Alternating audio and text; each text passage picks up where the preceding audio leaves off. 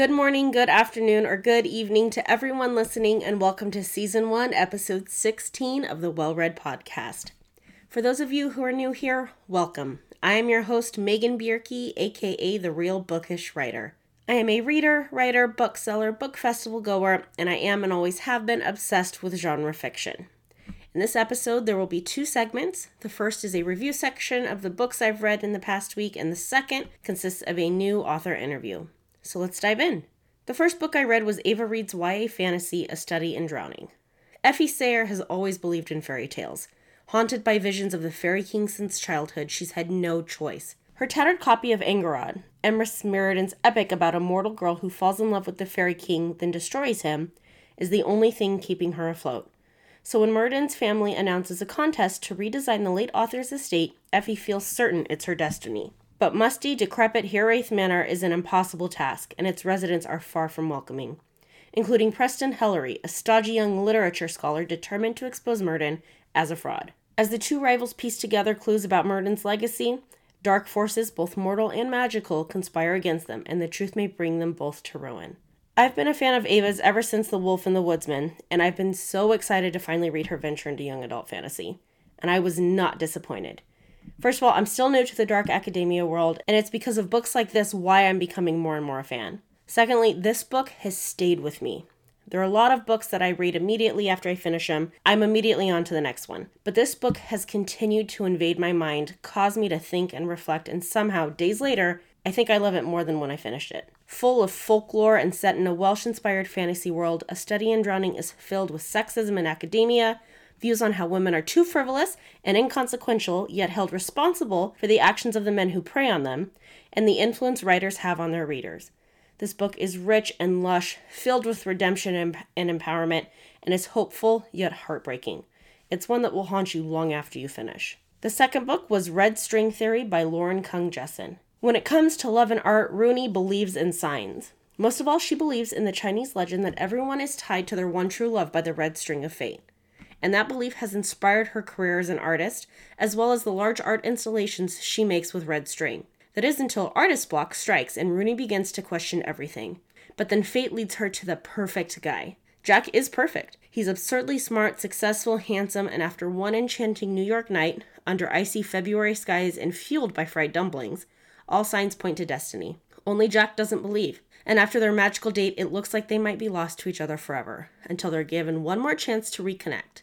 But can Rooney convince a reluctant skeptic to take a leap of faith? This book is such a beautiful love story about fate, soulmates, and leaps of faith. The way Jessen weaves fate with science is utterly gorgeous, and it's filled with hope, charm, and wit. It and its characters are warm and complex, and it really is a beautiful love letter to choice. The last book I read was The Takeover by Kara Tanamachi. On Nami's 30th birthday, she's reminded at every turn that her life isn't what she planned. She's always excelled at everything, until now. Her fiancé blew up their engagement, her pride and joy, the tech company she helped found, is about to lose funding, and her sister Sora is getting married to the man of her dreams. And instead of being happy for her as she knows she ought to be, she's fighting off jealousy. Frustrated with her life, she makes a wish on a birthday candle to find her soulmate. Instead, the universe delivers her hate mate, Nami's old high school nemesis Jay, the most popular kid in high school who narrowly beat her out for valedictorian. More than a decade later, Jay is still as effortlessly cool, charming, and stylish as ever, and to make matters worse, is planning a hostile takeover of her startup. Sharp elbows and even sharper banter ensue as the two go head-to-head to see who will win this time. But when their rivalry ignites a different kind of passion, Nami starts to realize that it's not just her company that's in danger of being taken over, but her heart as well. I am obsessed with this book, and I will fully admit I read it in one sitting.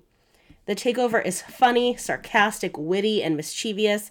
It's a great contemporary rivals to lovers where the insults and comebacks flirt the line between love and hate. The back and forth between the two is fun and contagious, and their chemistry is fantastic. There are pranks and tension and competitiveness that fuels the story, but it doesn't feel gimmicky or too much. It's sexy and fun, and I honestly couldn't put it down. Thank you so much, Kara, for the advance copy. I absolutely loved it. And The Takeover is out January 30th. Well, that's it for this week's reviews, so let's move on to the interview portion of this episode.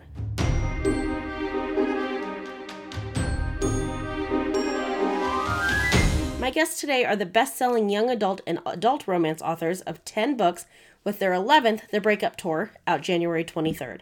Their young adult heist novel, Eris Takes All, is out on June 4th, and their first foray into fantasy, This Will Be Fun, which is written under their pen name E.B. Asher alongside Bridget Morrissey, is out in September.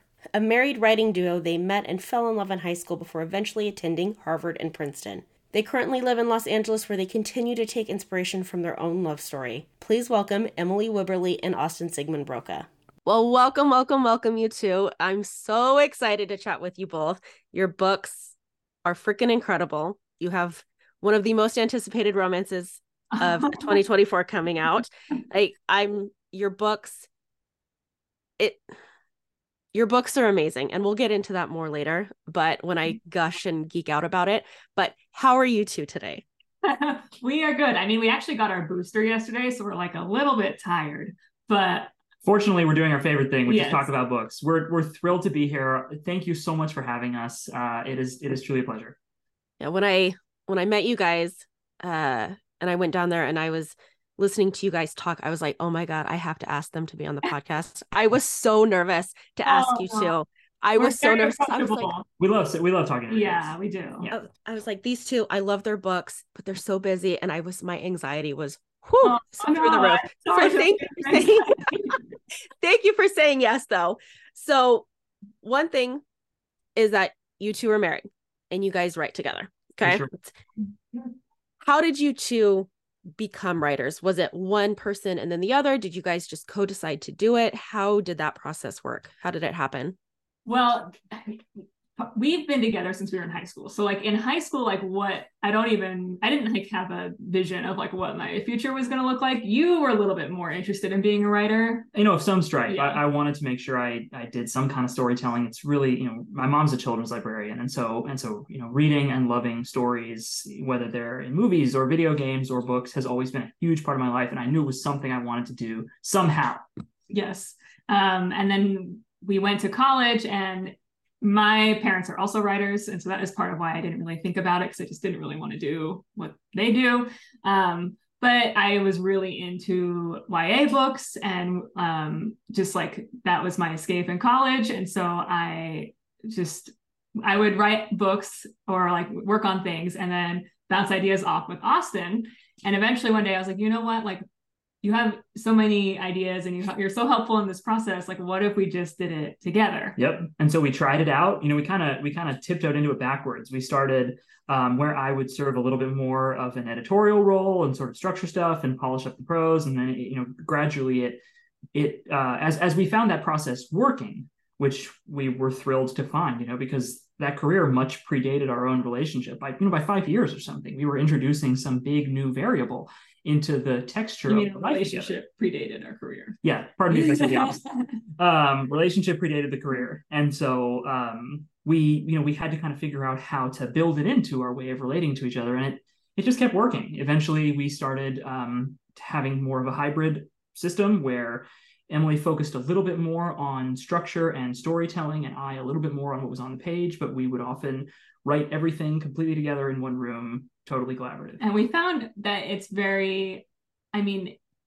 writing is such a solitary thing. And so there's like a lot of advantages we find in having a co-author, but in specifically having that co-author be your spouse, when we are like busy with work, we are still together. We are still interacting and having conversations and feeling connected. And so it's like we don't feel isolated when we're like really overwhelmed. It actually brings us closer.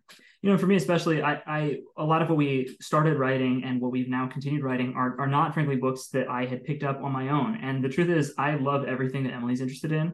And so I flung myself headlong into learning about these genres, and I am so glad that I did so.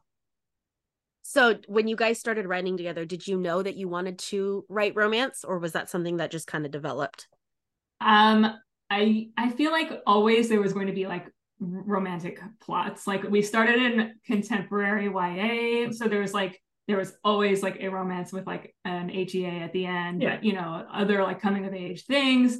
And we fell in love in high school, so it was like very easy for us to write about, because that was like falling in love for us was high school. And then as we got older and we were still writing YA, we were a little bit like, this isn't like how we are anymore. Like, what if we wrote about things a little closer to our own age? and we are still in love and we are married, and there are still stories to be told drawing from this part of our life as well.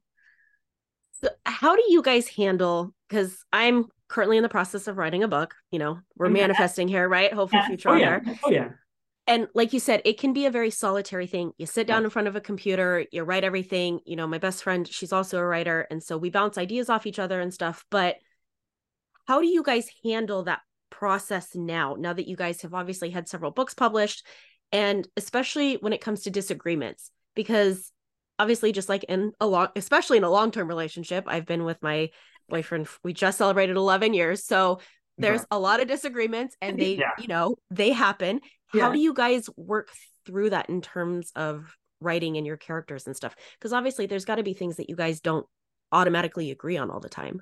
A lot of things. I mean, that's it. I say it as a punchline, but also as an encouragement to anybody who's dealt with that in a co-writing relationship. We disagree on so many things, and so we basically have to give and take. We kind of let each other win one, sort of an alternation. We sort of carve out some realms in which we, each of us feels like the other has a little bit more expertise and a little bit more finesse and savvy, and that's just based on 5 years of working together, or however many it's been. It's been more than 5 now, however many it's been. Sort of 10. Sort of like, remembering what somebody else does well and deferring to them in those particular spheres.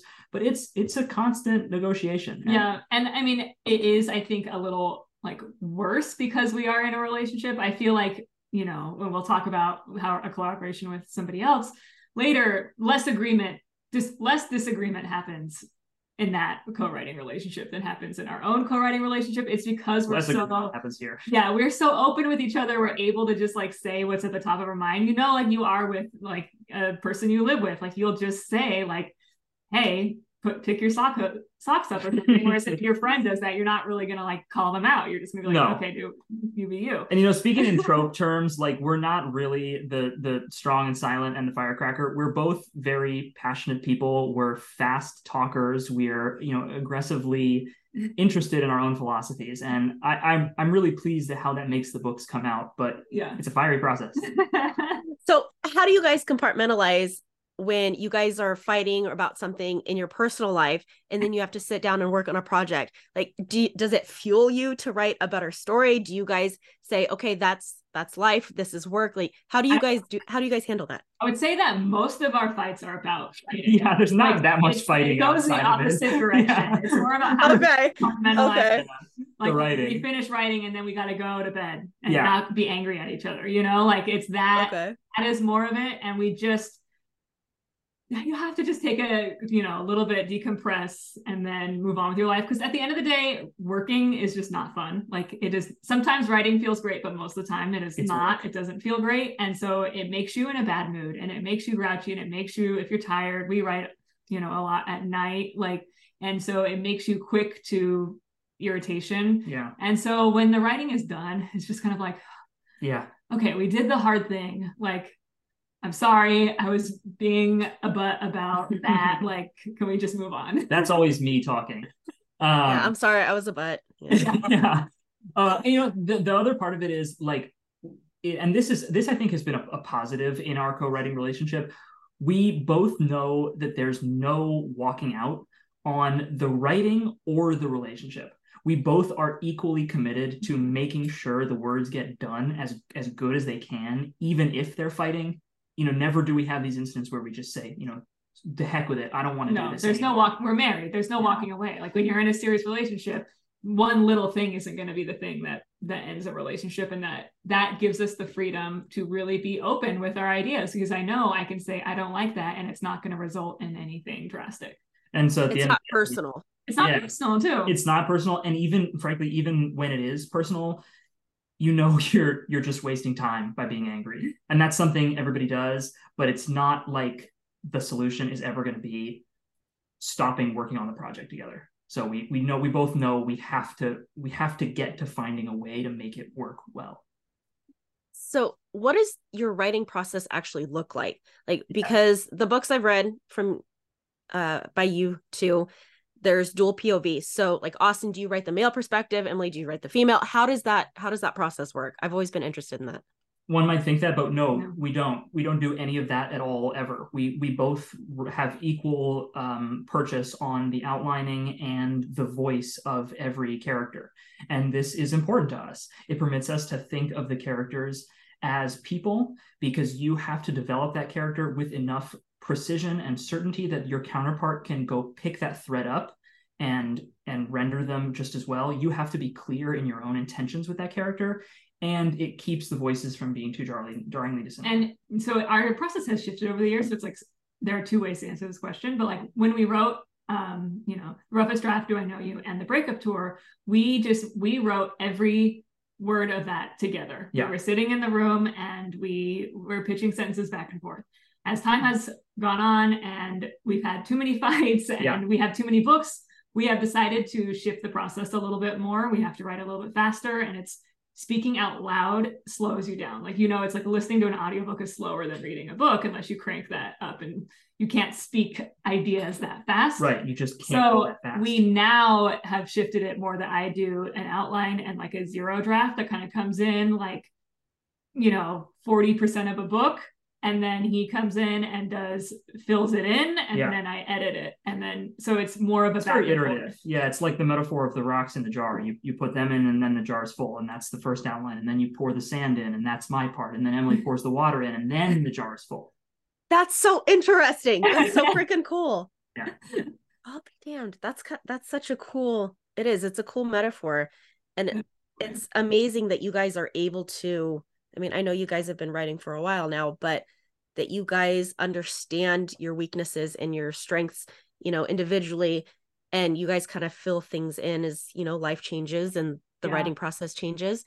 I think a lot of people's process changes over time. So of course, like a co-writing process might change too, because people change, and some people start out as people change, not outlining, and then they start outlining, or they go the other way. Part of it, like I frankly, I feel that I'm not as fluid just off the dome anymore. And it's getting old. It's just better for me to have the page in front of me, working heavily from a very tailored, very structured outline. It just makes me be my best me. Now, when you guys pitch ideas, okay, so say your book is done and you guys are starting a new process. How do you guys come up with your characters, your plot? Is it the same thing where you guys kind of play off of each other? Is it something where one of you is just like, I have this idea, I really want to write this, I'm really excited for it? How do you guys divvy up kind of those responsibilities of coming up with these things? Usually in terms of like the big ideas, that is like a collaborative process. Like Austin will say, I want to write, I think so, like to talk about like the Breakup Tour. Yep. I want to say, so originally that you came to me and said, what if like a romance novelist this is interesting.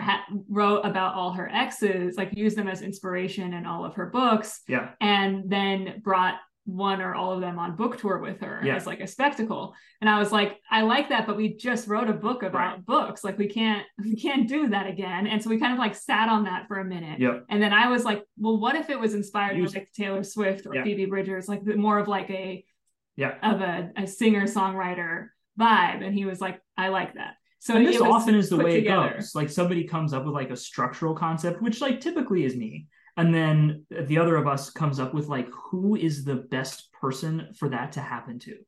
And that is usually where you get a fully formed concept. Or like we have a YA book coming out next year that is it's a girl pulling a heist at her father's wedding. And Austin came downstairs and he said, or you texted me and you're like, I want to do a YA book where a heist. I didn't even say YA. You just said a heist at a wedding. Yeah. And I said, okay, what if it's her dad? Like, what if it's somebody? That's so freaking cool. Yeah. So it's like, it helps us, I feel like, to be able to, we each push the idea further than if we were writing separately. It might have just stopped at that one point. Yeah, exactly. Because we think about it in slightly different ways. Yeah. So I got to ask, how many projects, like, say you got your document, okay, and you're writing down all these ideas that you guys have come up with. Honestly, how many do you have on there? Sorry to say, but a lot. We like to come up with ideas, and so it's typically the case that every time we have to pitch something, we narrow it down to about 3 ideas from about 6 or 7 ideas. And these are fully formed concepts, but not outlined stories. We'll pitch those ideas to our agent or editor, and they, if we're lucky, pick one.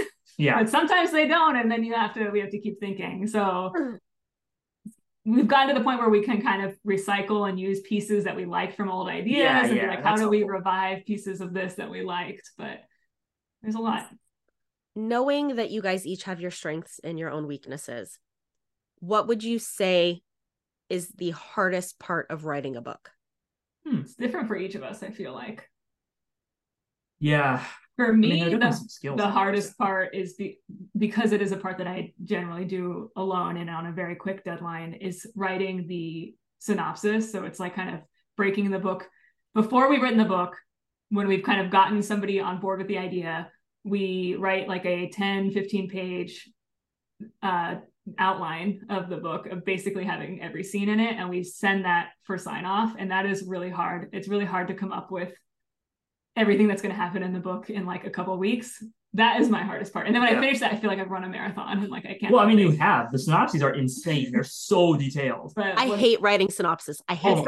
It's the worst. That's why it's my least favorite. And Emily doesn't screw around. They're very fleshed out. My hardest is dealing with the degree to which I am too particular about the prose. And Emily's gonna laugh or smile because she thinks I'm even more particular about the prose than I think I should be. But even I can acknowledge that my professional training is as a journalist and a lawyer. So I have a lot of very specific strictures about how to make language efficient and look aesthetic on the page.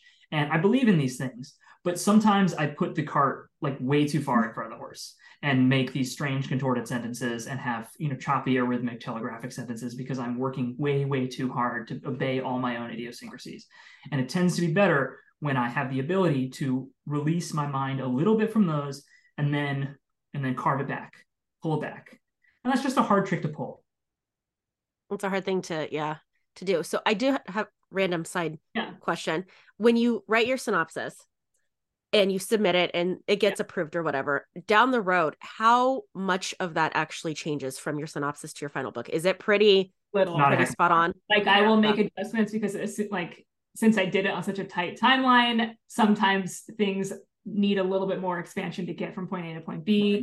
And like, you don't need all of that inside a synopsis to like explain like the beginning and the middle and the end of the story.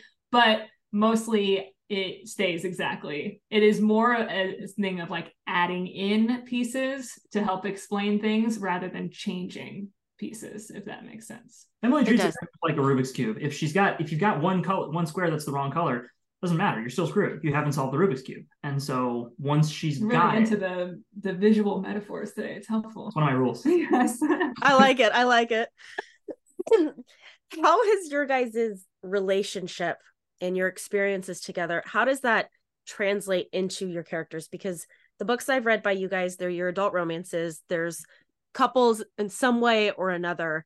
How do you guys take, your history and your wisdom from being together for so long and translate it into your characters? Because I want to say, this is my moment to gush. I told you I was going to have one of these moments. The way that you two write couple characters is better than any other author I've ever read in my entire life. And people who haven't been in a long-term relationship, I feel like could not write the idiosyncrasies of being in a long-term relationship like you guys. Because when I met you guys, I told you, I'm going to full on admit this. I started crying when I was talking to you guys about this. The first book I read by you two was Do I Know You? And it's about a husband and wife who, let's just say, they're not doing very well in their relationship. Okay. And it's kind of a come to Jesus, hey, we got to figure this out or we're done moment. And I read that during a rough part in my relationship with my significant other. Like I said, him and I just celebrated 11 years together. And the things that came up in the book and the things that you two discussed and wrote about, I was just like, oh my God, like this is exactly the shit that I'm freaking dealing with and that we're going through after having been together for so long. And it's, like I said, I've never read any other author's work where from that point in my life, like I was so affected because it it hit. Oh, it was firing on so many cylinders. So Sorry, much. I know No, people really can't see me, but my hands are flying everywhere. My Italian hands are flying everywhere. But how do you guys do that? How do you guys funnel that into your characters and make them so real? Well, thank you so much. Like seriously, it means a lot, and it's why we wrote the book. We felt like we weren't reading what we like. We were like, we're like boring married people, but like, don't we deserve to like have books that like kind of romanticize that a little bit? Like, it's great. I love reading books about a meet cute, but we're not hopefully ever gonna have a meet cute ever again. Like that is like not in our future. So I feel like, first of all, the big answer is there is no accident that like the last 7 books we've written have been second chance romances. We tend to relate more to characters who have history. We are writing people who have feelings that they have had for a long time, and maybe something has gotten in the way of them, or they've been separated, or there is a wedge in the relationship, but there are already feelings there, and it's about finding your way back to each other. Sometimes they're good feelings, sometimes they're bad feelings, because even obviously we have a great deal of that accrued emotional weight just in our marriage, but also we were best friends for years before we even started dating.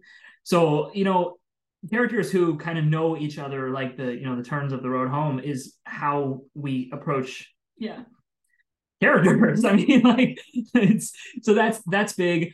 And then other than that, we just try really hard to notice stuff. When you're around somebody for a long time, you notice very specific things about them, and so that should be what the characters notice about each other, because that's what it means to be hyper attuned to somebody. And we try to act like we're not really like putting our own thoughts and feelings into these books, but like of course we are, but like we're not gonna like say that, because to a certain degree. Or like remix that. the ideas we all deal with. But I have to say, it was very funny when his mom read Do I Know You, and she was like, wow, that was, I related to that book more than any. And you're like, is that right? Sorry about your marriage. Do we need to talk about that? Do we need to sit down and have a family meeting, Mom? Like, what's going on? Probably a little. And I am not normally a fan of second chance romances. I like the meet cutes. I've read too many second chance romances where I didn't connect with the characters. I wasn't a fan of the writing, whatever it may be. And I was also, my boyfriend and I, we were best friends for 5 years before we started dating.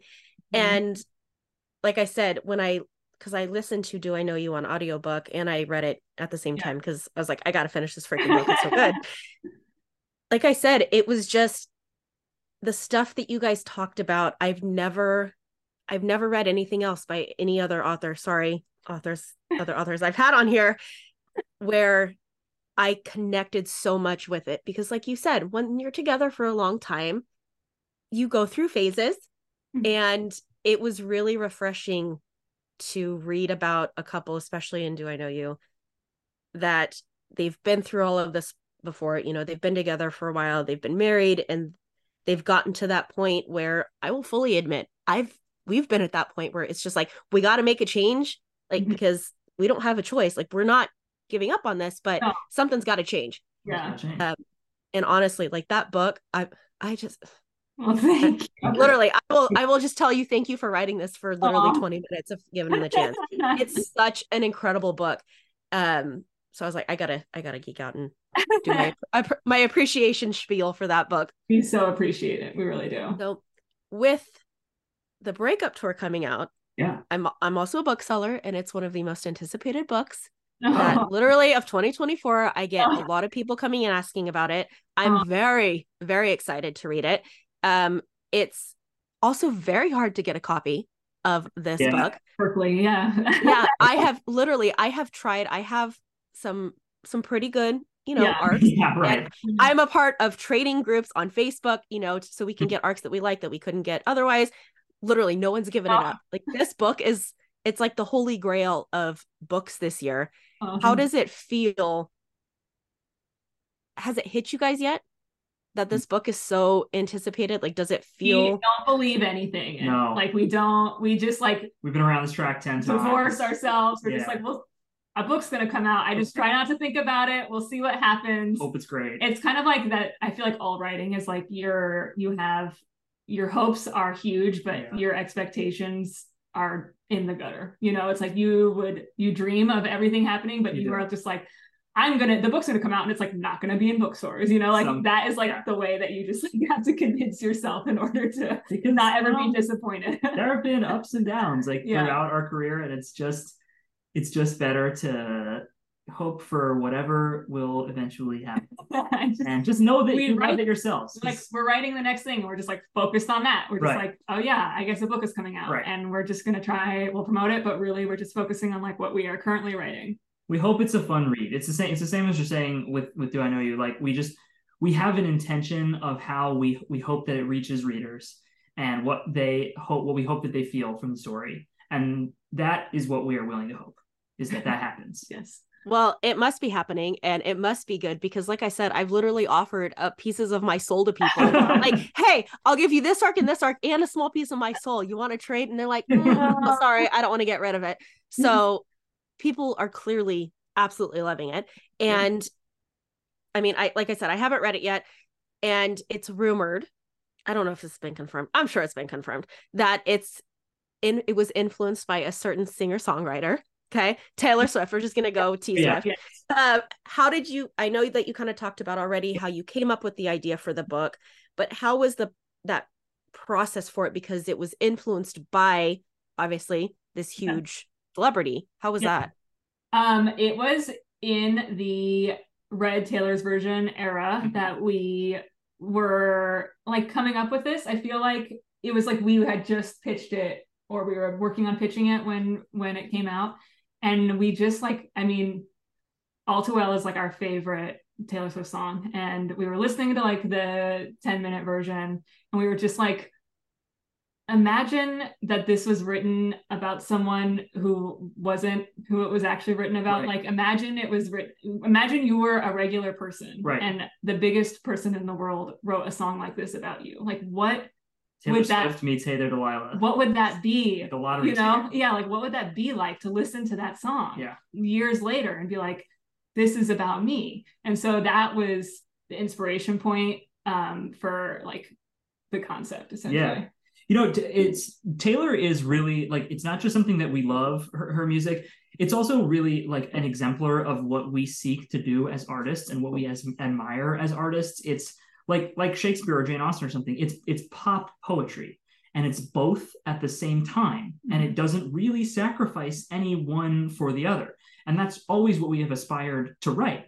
And so she's a very inspiring figure to write about, because it's very close to our own creative hearts.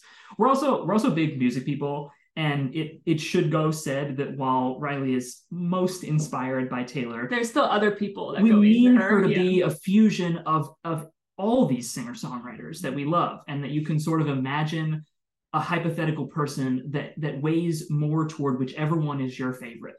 We've always been, I mean, like the Roughest Draft, we're interested in the idea of artists who are like processing their feelings in a piece of art that is consumed by a lot of people, because they feel like you're being so vulnerable, and all these people are like reading into everything that you have put into your book or your song. Like that is just something that's really interesting to us, probably because we do it too. You know, you put yourself into as a writer. Yeah. And so it is like fascinating, this idea of like, where is the line between like your life and your art? And like, we just keep interrogating that from like different angles. And so that is, it's funny to say that we can, relate to somebody whose choice of condiments lights up the Empire State Building, but we do relate to Taylor in that specific way.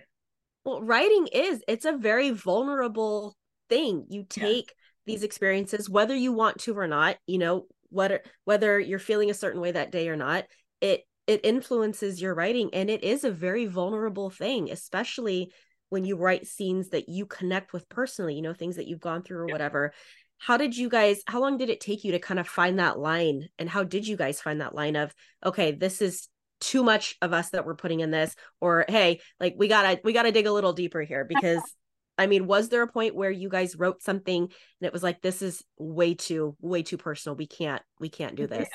I feel like we keep ourselves to sort of like an implicit limit too, where like if a character has got one thing where we can feel in ourselves that we're really putting that thing into our character, we don't like do it again and just load them up with like all the crap we're dealing with.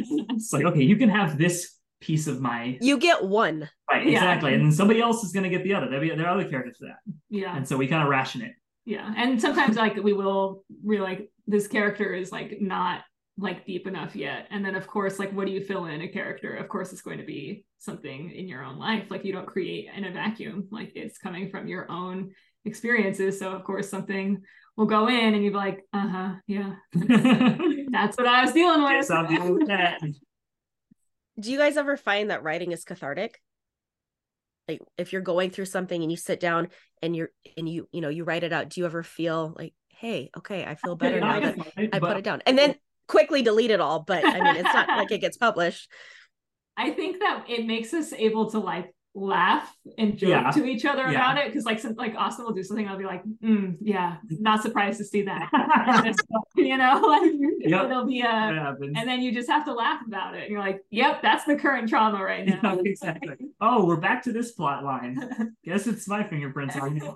I think that I also am very proud when I have put the right words to something that has been in the back of my head for a long time. And that isn't catharsis exactly, but it's making lemonade.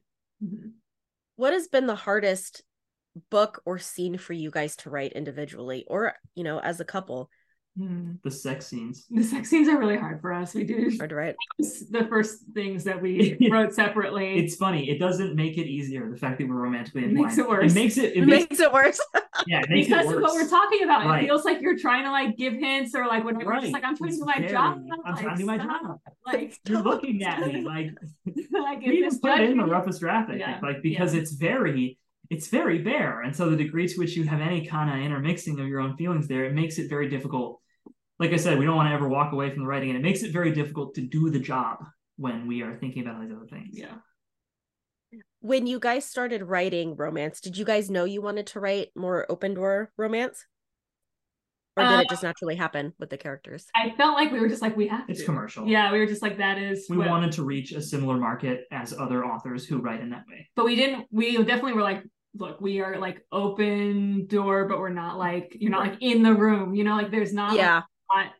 Because that is just a level that we are not able to do. And we talk to writers and that's their favorite part. And that is great. And they provide those books for everybody else. But that would be a chore for us. So like we do it in the way that we are comfortable with. And, you know, it was also, when we started writing romance, we had written a bunch of YA books. And so it was nice for us to do anything that was like a little bit different than YA. And in YA, like we don't write open door sex scenes. We don't do that.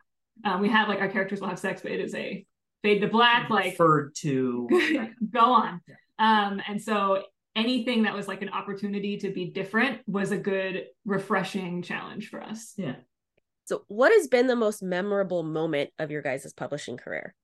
Oh my goodness. Because you guys have had you guys have published several books by this point. You guys have written very wonderful books. You know, was it like the first time that you guys got an agent? Was it the first time you finished a book? Like looking back now, was just like, oh my God, that was amazing.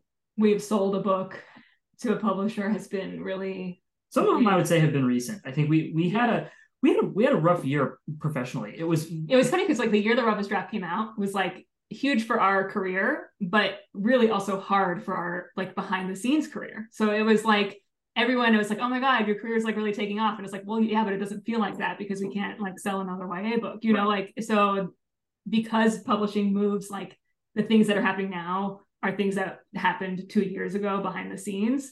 Like you always like are dealing with two different things at one time. Yeah. And so some of these past discussions, I mean, we had more doors closed in our face than we expected. We had, brushes, close calls that are closer than you would have believed possible that we had to kind of get through. And then when we had some successes, some deals, some sales of new projects in new genres, those have been some of the most memorable moments because I really feel like we fought hard. We were talking about our YA Heist coming out next year, which we were really excited to sell, and then this fantasy project that we've written with Bridget. Yes. We are going to talk about this because I started off, like, ever since I was a kid, I loved fantasy, but my fantasy, it had to have some kind of romantic interest in them, and I'm still like that. If I read fantasy and it has no romance subplot whatsoever, I can't read it. I get really bored. Yeah. So, okay. So we're going to talk about this. So you guys are working with Bridget Morrissey under the pen name E.B. Asher. And I'm going to read this little snippet here. It's called This Will Be Fun. It's a fantasy book, and it's being pitched as The Princess Bride Meets People We Meet on Vacation, both excellent books, for lovers of Shrek and Legends and Lattes. Also amazing. I freaking love Shrek. And is about a group of friends who once saved their magical land together but haven't spoken in 10 years, reuniting to attend a royal wedding, then ending up on a new quest to defend the realm. Okay. How did this come to light? How did this happen? How did you guys transition from romance to, hey, let's write not only a fantasy book, but let's write it with one of our good friends, Bridget? It definitely started Bridget first. It was just like, we were like, let's write a book with Bridget. Yeah. Like, that was the starting point, was let's write a book with Bridget. What would that be? And so we were kind of all like talking about our favorite things. We like romance. Right. But we already write romance like independently. So like, why? And also like a romance between three authors, like, a little tricky. What's happening there? Like, what do you, why? That doesn't need to happen. So we were like, what kind of book would fit 3 POVs and like still be all the things that we love? And we organically do like share a lot of Shrek jokes. Like, we do. In our Shrek is amazing. Yeah. So good. As a 90s kid, I freaking love Shrek. I'm so sorry. So good. Yes. So we were like, I think it was like, we were like, what would it? We play this game too, where we mash things up just for fun. And like, honestly, you and your writer friend should do it. It's a hoot. You take 2 movies and crash them together. Like, can you make a concept out of that? Like, and like, sometimes it's awesome. You know, if you go like, Hunger Games meets Ocean's 11, like, okay, shit, maybe you actually get something really cool. Like, that sounds amazing. Right. Yeah. And then you start writing up a little plot. So we were like, fantasy meets people we meet on vacation. Like, that is where it started. We were like, people who haven't seen each other, like, what would that be? And then it just like came from there. Honestly, it was just a group chat discussion, and we were just riffing and building on each other. And started talking about, how much we liked and were excited to see, more, but a very nascent amount of funny romantic fantasy and fantasy that kind of looked at characters and events from a different perspective. And so we fell more and more in love with the idea the more we talked about it. Well, Mackenzie, take note when we write a book together. Yes. This is how we're gonna do this. Yeah, we should. 2 random things and mash it up. Yeah. Jurassic Park meets Mad Max. Okay, sure. Oh my God. Okay. I'm not gonna lie. I need a book now though that's Hunger Games and like Ocean's 11. I need that book now. Because I'm not gonna lie, that sounds like fire. If you guys are writing it, I don't know if you guys are, but you guys totally should. The Ocean's 11 part. I was gonna say, you got the YA, the heist, whatnot. So writing with 2 people, you guys have obviously had practice working with obviously another individual on this whole thing. How was it incorporating a 3rd person in? I mean, it was a lot of fun. Mm-hmm. We really love talking to each other, and much as in our little duo here, everybody kind of brings their own perspectives and their own things that are important to them, and characters that they like that maybe aren't like particularly your favorite characters. And it's fun to see somebody else build one into your story that is, is all full of richness that you would have never thought of yourself, because you're yourself. So it's been great. It was, we have been friends with Bridget for a really long time, and we have been fans of Bridget for even longer than that. Like, we've always loved Bridget's books. We've known each other since like 2017. And so it's just there's a lot of mutual respect and admiration, which I think is like really crucial for like a writing collaboration, because we trust her. Like, we know Bridget is going to turn out something good, and we don't need to be like sitting over her shoulder. Like, she can do it. Like, she is really good at it, and we're going to really like it. And then 2, it's very like, it's a really fun process, because since we do respect each other, there isn't a lot of like, we're not trying to like prove any points to each other, we're just trying to tell a story. So there's not a lot of ego involved on anybody's part, I feel like. Yeah. Which is what made it really smooth sailing for us. Yeah, we cranked it out pretty fast on the whole. Yeah. Is it, okay, I gotta ask, I don't know if you can tell me this or not, but is it going to be a series or is it a standalone? We can't. No. Yeah. We have hope. Yeah, we totally have hope. Yeah. But like, when we sold it, our editor was like, and then maybe some potential. Oh. It's very like, that is not something they tell you up front. Yeah. And so We'll find out. We'll find out. Okay, I like that. I was like, I gotta ask. They probably can't speak to this, Yeah. but I'm gonna ask. When you guys were drafting this, you guys hadn't submitted anything, correct? Right. So being authors that are constantly coming up with these books on deadlines and stuff, how was the writing? How was it taking a step back from that kind of process and saying, okay, let's kind of take our time with this. Let's enjoy this. Let's try something new. Well, so we didn't get to take our time with it. We put together, we did, when we sold it was with 50 pages. So we wrote the 50 pages kind of on our own schedule. Gotcha. We would just have like a weekend Zoom for like 2 hours and we like brainstorm stuff. And then when 3 people are writing, the book gets done like pretty fast. And Super so fast. it's a little bit like ruined too for like not having somebody just like put in chapters that you don't have any like. Dang, I'm still on chapter 15. Yeah, it's like, dang. We could wake up and Bridget's like, I put a new chapter in the document. You're like, that's nice. The book's longer now. Yeah. Like I didn't do anything. But then when we sold it in April, and our publisher is really excited about it, and we wrote it, the whole book, in like 3 months, because to meet the publishing schedule that they want, which is to come out next year. So we wrote it in like 3 months, and it was honestly the most fun, because it was just like, we love the genre, we love the characters, we love working with Bridget. It was such a treat to get to do it, even though it was on such a tight timeline. On average, what does your writing timeline normally look like? Is it about 3 months? Is it a little bit longer sometimes, or does it just depend? It's like 5 months. Yeah, the actual like writing the book part, like 4 months, but there's usually some like outlining and ideation that comes before that, but like from chapter 1 to the finish line, like 4 months. But for this, it was just like everything had to be done at one time. Yeah, we just had to do it. Was it weird to go from romance to fantasy to YA? Like, is it weird? Like, does it take time for you to readjust, or is it just like, hey, we're excited about this, let's do it? It's really nice. It's nice. It's fun. It rejuvenates you. It makes it. Else, yeah, it truly does. You a little time away, you can like miss it, and like there's a lot of romance, and this will be fun. Like, is there 2 romantic arcs? Like, it is a. Oh yeah. It is our Austin's and my characters have a romance, and then Bridget's character has a second chance romance. Ours, everything is second chance. Hey, I don't care. I'm gonna love it, because honestly, like I said, I'm not normally a fan, but I know I'm gonna love it. Thank you. So that,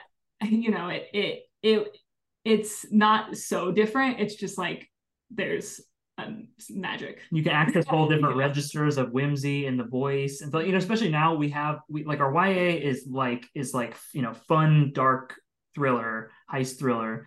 Our adult contemporary romance is very like ordinary world, plain spoken people, and then This Will Be Fun is this whimsical fantasy, and so it really offers a very fresh palette each time. Yeah, it's I don't think we couldn't write 3 of one thing in a year. Yeah, exactly. You would just like hate it by the end, and you'd get voice blur and stuff. You'd get characters who don't feel like anybody.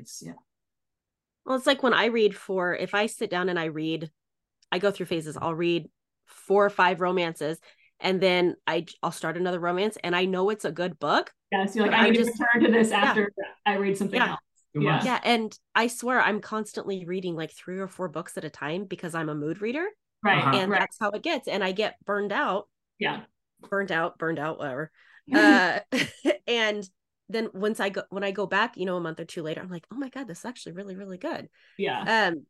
When you guys are writing and you submit a draft, and it's to your editor or whatnot, do you guys take a break? Do you guys work on a different project? Both of you are like, no, we don't take a break.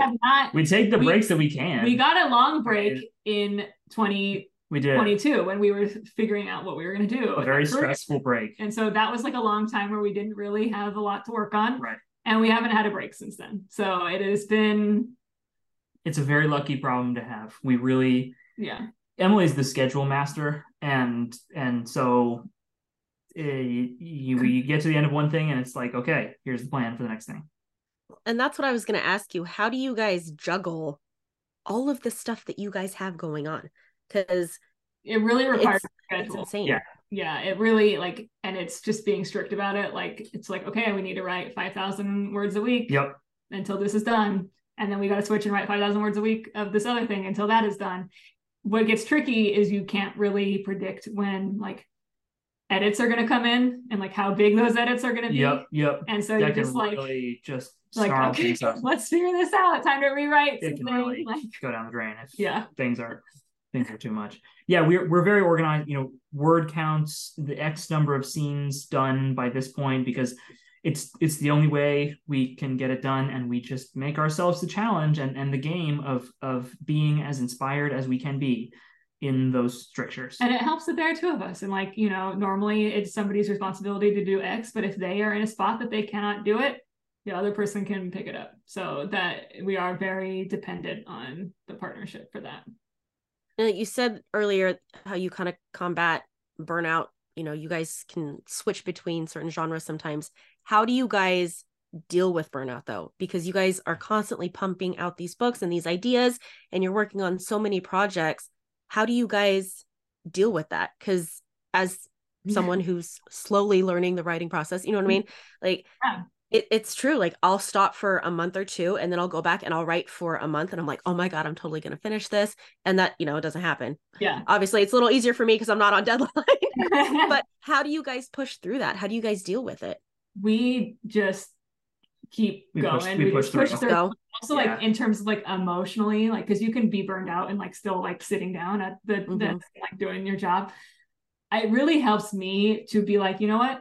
I'm not going to read what I'm supposed to read. I'm going to read something that like I know I'm going to love, because it's just like you have these like long lists of TBRs of like books that like you want to read, but not every book that you want to read is like going to like really, really inspire you. And sometimes you need to like go back and like read The Hunger Games, or like something that is like that made you want to be a writer in the first place, and be like, I just need something that's going to like really like get me rejuvenated about this field and spark the fire again. Yeah, we tend to push through, and I feel like it's sometimes valuable for other people who are hacking their way through the writing journey, as we all have done, to hear that it oftentimes it feels like pushing. It feels like work. It doesn't feel like the story's writing itself, flying out of your fingertips.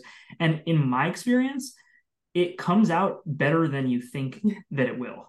That actually, if you do just sort of like apply yourself and put words down without what feels like a rush of inspiration, your intelligent brain is doing the work, even if your heart. You're harder on yourself than you need to be usually. I think that you get too close to it and you start to be like, I hate this, I need to get away from it. But and actually, it's better than you think if you just keep sticking to it with discipline. I do want to ask, because I get a different answer to anyone that I talk to about this. So when I'm writing, if say I get writer's block, usually when that happens, it's because there's something previously in my work that is not sitting right with me. And as soon as I go back, and even if it's just a paragraph or how I start the scene, once I change that, it usually just starts flowing. Yeah. Is that what happens with you guys? I think that is exactly it. And I think that is like the key thing to realize, that like writer's block is like a go back sign. It's like there's something not working. This chapter wrong, or like your character made a choice a chapter ago that you can't move forward from because it was the wrong choice. And like, that you can't generate a story based on this, and you just need to undo it and do something else. And then the story will move forward. That happens all the time. Every time I'm stuck on an outline, I'm like, okay, I need to just like do the opposite. Like, what did I do wrong here? Well, that's good. That gives me hope. No, it's a good thing. I'm moving in the right direction. Okay. Because I think a lot of people are like, oh, I just need to like go outside and stuff. And like going outside helps. But sometimes it's like, you need to make a change. Yeah, you fix. Yeah. What is a piece of advice that you guys would give to people who are writing their first book, who have gotten an agent, who are moving forward, but say their manuscript didn't sell, whatever it is? Like, what's the best piece of advice you can give to someone about writing and the publishing career? I feel like there are so many, but right now I really feel like it is so important to like meet other people, who are in the same boat, and like build those networks. Because, when we were facing a lot of rejection a couple of years ago, having friend groups that we could talk to and experience and hear that they've been through the same thing, like it really, really helps. And also, like with Bridget, like when you when you have other people who you are really open and honest with, it also just makes you all better. Like, I feel like we all like rise to meet each other, and like your peers like inspire you and make you better, and you make your peers better, and like etc. And so it's just like a double win. Like, you're gonna have the emotional support that you need, but then you're also gonna like get better because you're surrounded by people who are also getting better. Yeah. I think that the other thing that we recommend sort of goes to the previous point, which is make goals for productivity and finish stuff. It will probably come out better than you think, and it will teach you invaluable lessons in how to structure something. And then once you're done, it's like the horseshoes and hand grenades saying. If you have 9/10 of a book metaphor done, you don't really have anything. But if you have 10/10 of a book done, whole different ballgame. Then you have the thing, and you can edit it, you can pitch it, you can give it to people. So make yourself the goals and then finish it. Yeah. And I've heard that you just got to get the words on the paper. Yeah. Get the words once there. It's there, you can go back, you can edit, you can change sometimes, but you got to get it down on the paper. Yep. Yes. Put it on paper. You'll get there. As an introvert, it's going to be so hard for me to make more writing friends. You have one that you might write with. So. I do. Group chats and stuff. I do. One person. Yeah. I talk, we have friends, we talk just like one person. It's nice because we met in our master's program for popular fiction writing and publishing, and we've actually never met each other. Mm-hmm. But because she lives in Ohio and it's very inconvenient for me. Yeah. But it's nice because she's really the only person in my life who actually understands the writing process and understands like, oh my God, I'm going to pull all of my hair out. Like, this is driving me nuts. I just need to talk this out. I think I need to do this. What do you think? And it really does help to have someone who actually understands what you're going through, like you said. Yeah. Okay. So end of interview questions. Okay. They don't need to be rapid. I've stopped calling them rapid fire questions. What is your favorite genre to read? Oh my gosh. That's so hard because I really go between romance and then like romantasy. I'm just going to say both of those. Yeah, I like domestic fiction and suspense. I like Taylor Jenkins Reid's After I Do. I like stuff like Gone Girl. I like stuff that is human-based in that way. Okay. Now, if you guys could write one trope that you haven't written already, and you can have different answers for this, what would it be? You can't use tropes that you've written about already that we don't know about. Love triangle. Austin wants to do a love triangle. I don't know. Good love triangle. Oh God, I feel like we have things that we talk about, but we don't.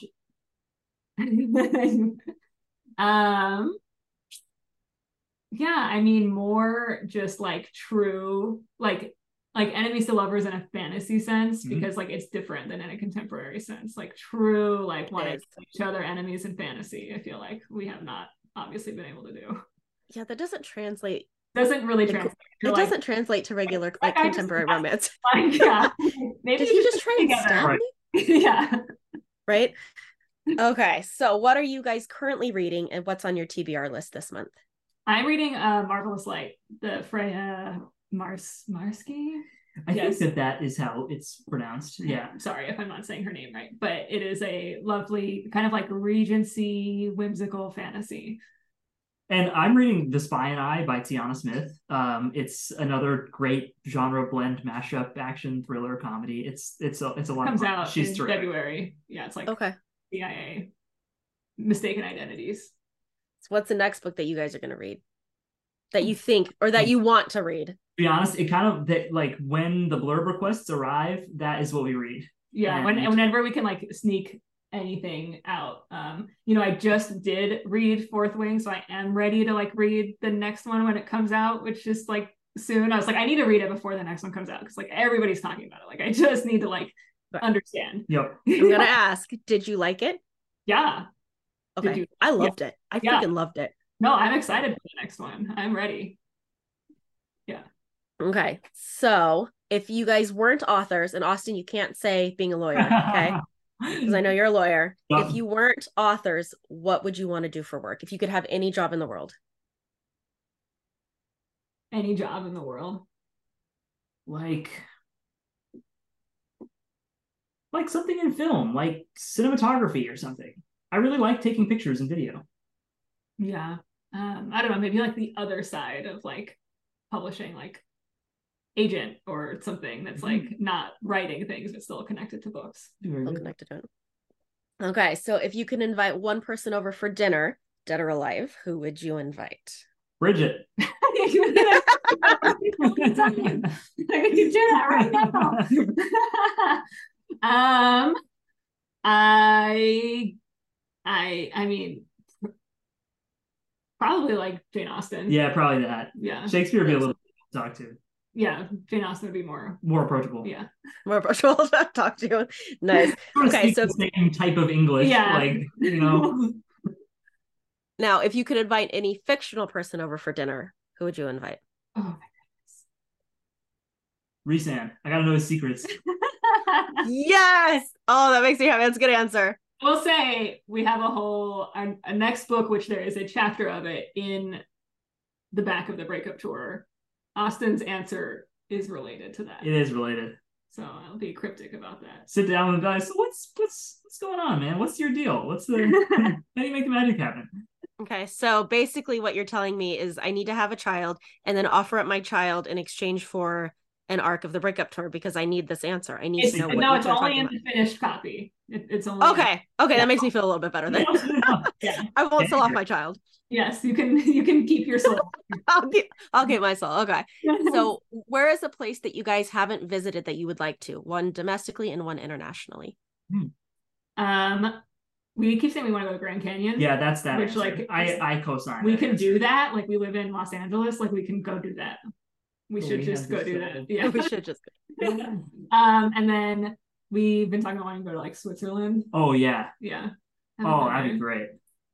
Nice. You guys deserve a vacation. You guys work so freaking hard. You guys absolutely deserve. Thank you. To go to Switzerland. Now, what is currently bringing you joy? Our like escape from writing is video games. Yep. And so I'm still playing the Tears of the Kingdom, the new Zelda game, which came out in like April. I'm still playing that, and that is still bringing me joy. That is also bringing me joy. Also, I'm very into scented candles. Yeah. And so nice. I pick up all my favorite scented candles and they provide some zazz in my workday. Nice. I'm always the person at Target where I'm like in the candles, like, oh yeah. Oh, that one smells good. Oh no, I don't like that one. No. I've gotten very curious about it. I have favorite chandlers and stuff. Video game wise, okay, do you guys play the same game and like play to your strengths and weaknesses, or do you guys do your own games? Now more I watch.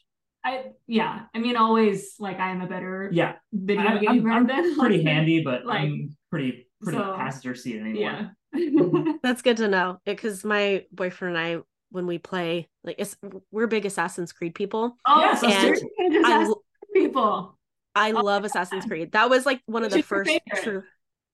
I love Ezio, just like character wise, of course. But I love Origins because I love ancient Egypt. Yes, I just replayed it because it's such a fun setting. Okay, I have been wanting to replay that for literally 2 months, so I think this is the sign. And you should get the new DLC. Get the Pharaoh DLC. Yeah, it's very cool. It's really cool. Yeah, there's like something about pharaohs, and it's like there's a new city, and there's all kinds of other interesting locations. I don't need to be productive for the next 3 weeks. No, I need to play it, and like I love going in, and I just love like stabbing everyone. But he's really good at the sneaking around, in the actual assassinations. Yeah. And so we learned, because if not, I get very frustrated when I play video games. And so we learned to play one game and then we just switch off, because if not, he gets really annoyed when he has to go in and brawl all these people. And I'm like, I got him, I'm gonna kill them all. And I'm terrible at sneaking around and assassinating people. What's your favorite video game to play of all times? Red Dead Redemption 2. Yeah. Very nice. Party R2. But we are going to start Baldur's Gate when we finish Zelda, when I hear that there is a very hot vampire to like seduce in Baldur's Gate. So that will be important to us. Yeah. Very nice. So I gotta ask, are you gonna buy the new Assassin's Creed when it comes out? Play it? Although it's like a little bit different because it's not really like, I love the like big world exploring, and this seems a little bit smaller, but I'm sure we'll still play it. It looks cool. Yeah, we haven't quite decided Yeah. how we feel about it. They You know should what I mean? do another big open I world. want a big world. They should just do that again. Yeah. But if you could play, like, if you wanted them to create one Assassin's Creed game around a specific world, what would it be? we talk were about this a saying lot. South America. Yeah, Like, that would be good. That would be cool. That'd be so cool. Let's do some Aztec stuff. That would be like, we want to see that. We also like feudal China or Japan, I think would be very cool. Yeah. That's one that I think my boyfriend and I have been wanting. We've been talking about that for a while. We're like, I just wish I want to be a samurai. Yeah, I know. Samurai. We played Ghost of Tsushima, and like the concept and the execution are beautiful, but the gameplay is a little stodgy. It's not as like let's get an Assassin's Creed one. Yeah, come on, Assassin's Creed, come on, Ubisoft, get your stuff together. Well, thank you guys so much. I absolutely love chatting with you. Thank you for letting me geek out a little bit. And thank you for letting me pick your brains. Honestly, it's been an absolute honor to chat with you guys. Thank you so much. Thank you for having us, and we wish you the best of luck on your book. It's super exciting. Thank you. Yes. Thank you. Well, that's it for this episode. I hope you enjoyed it. And before I sign off, I just wanted to say thank you so much for taking the time out of your day to tune in. If you want to stay up to date on episodes and announcements, please subscribe or follow me at The Real Bookish Writer or at The Well Read Podcast on Instagram. Thank you again for listening, and have a magical day. See you next week.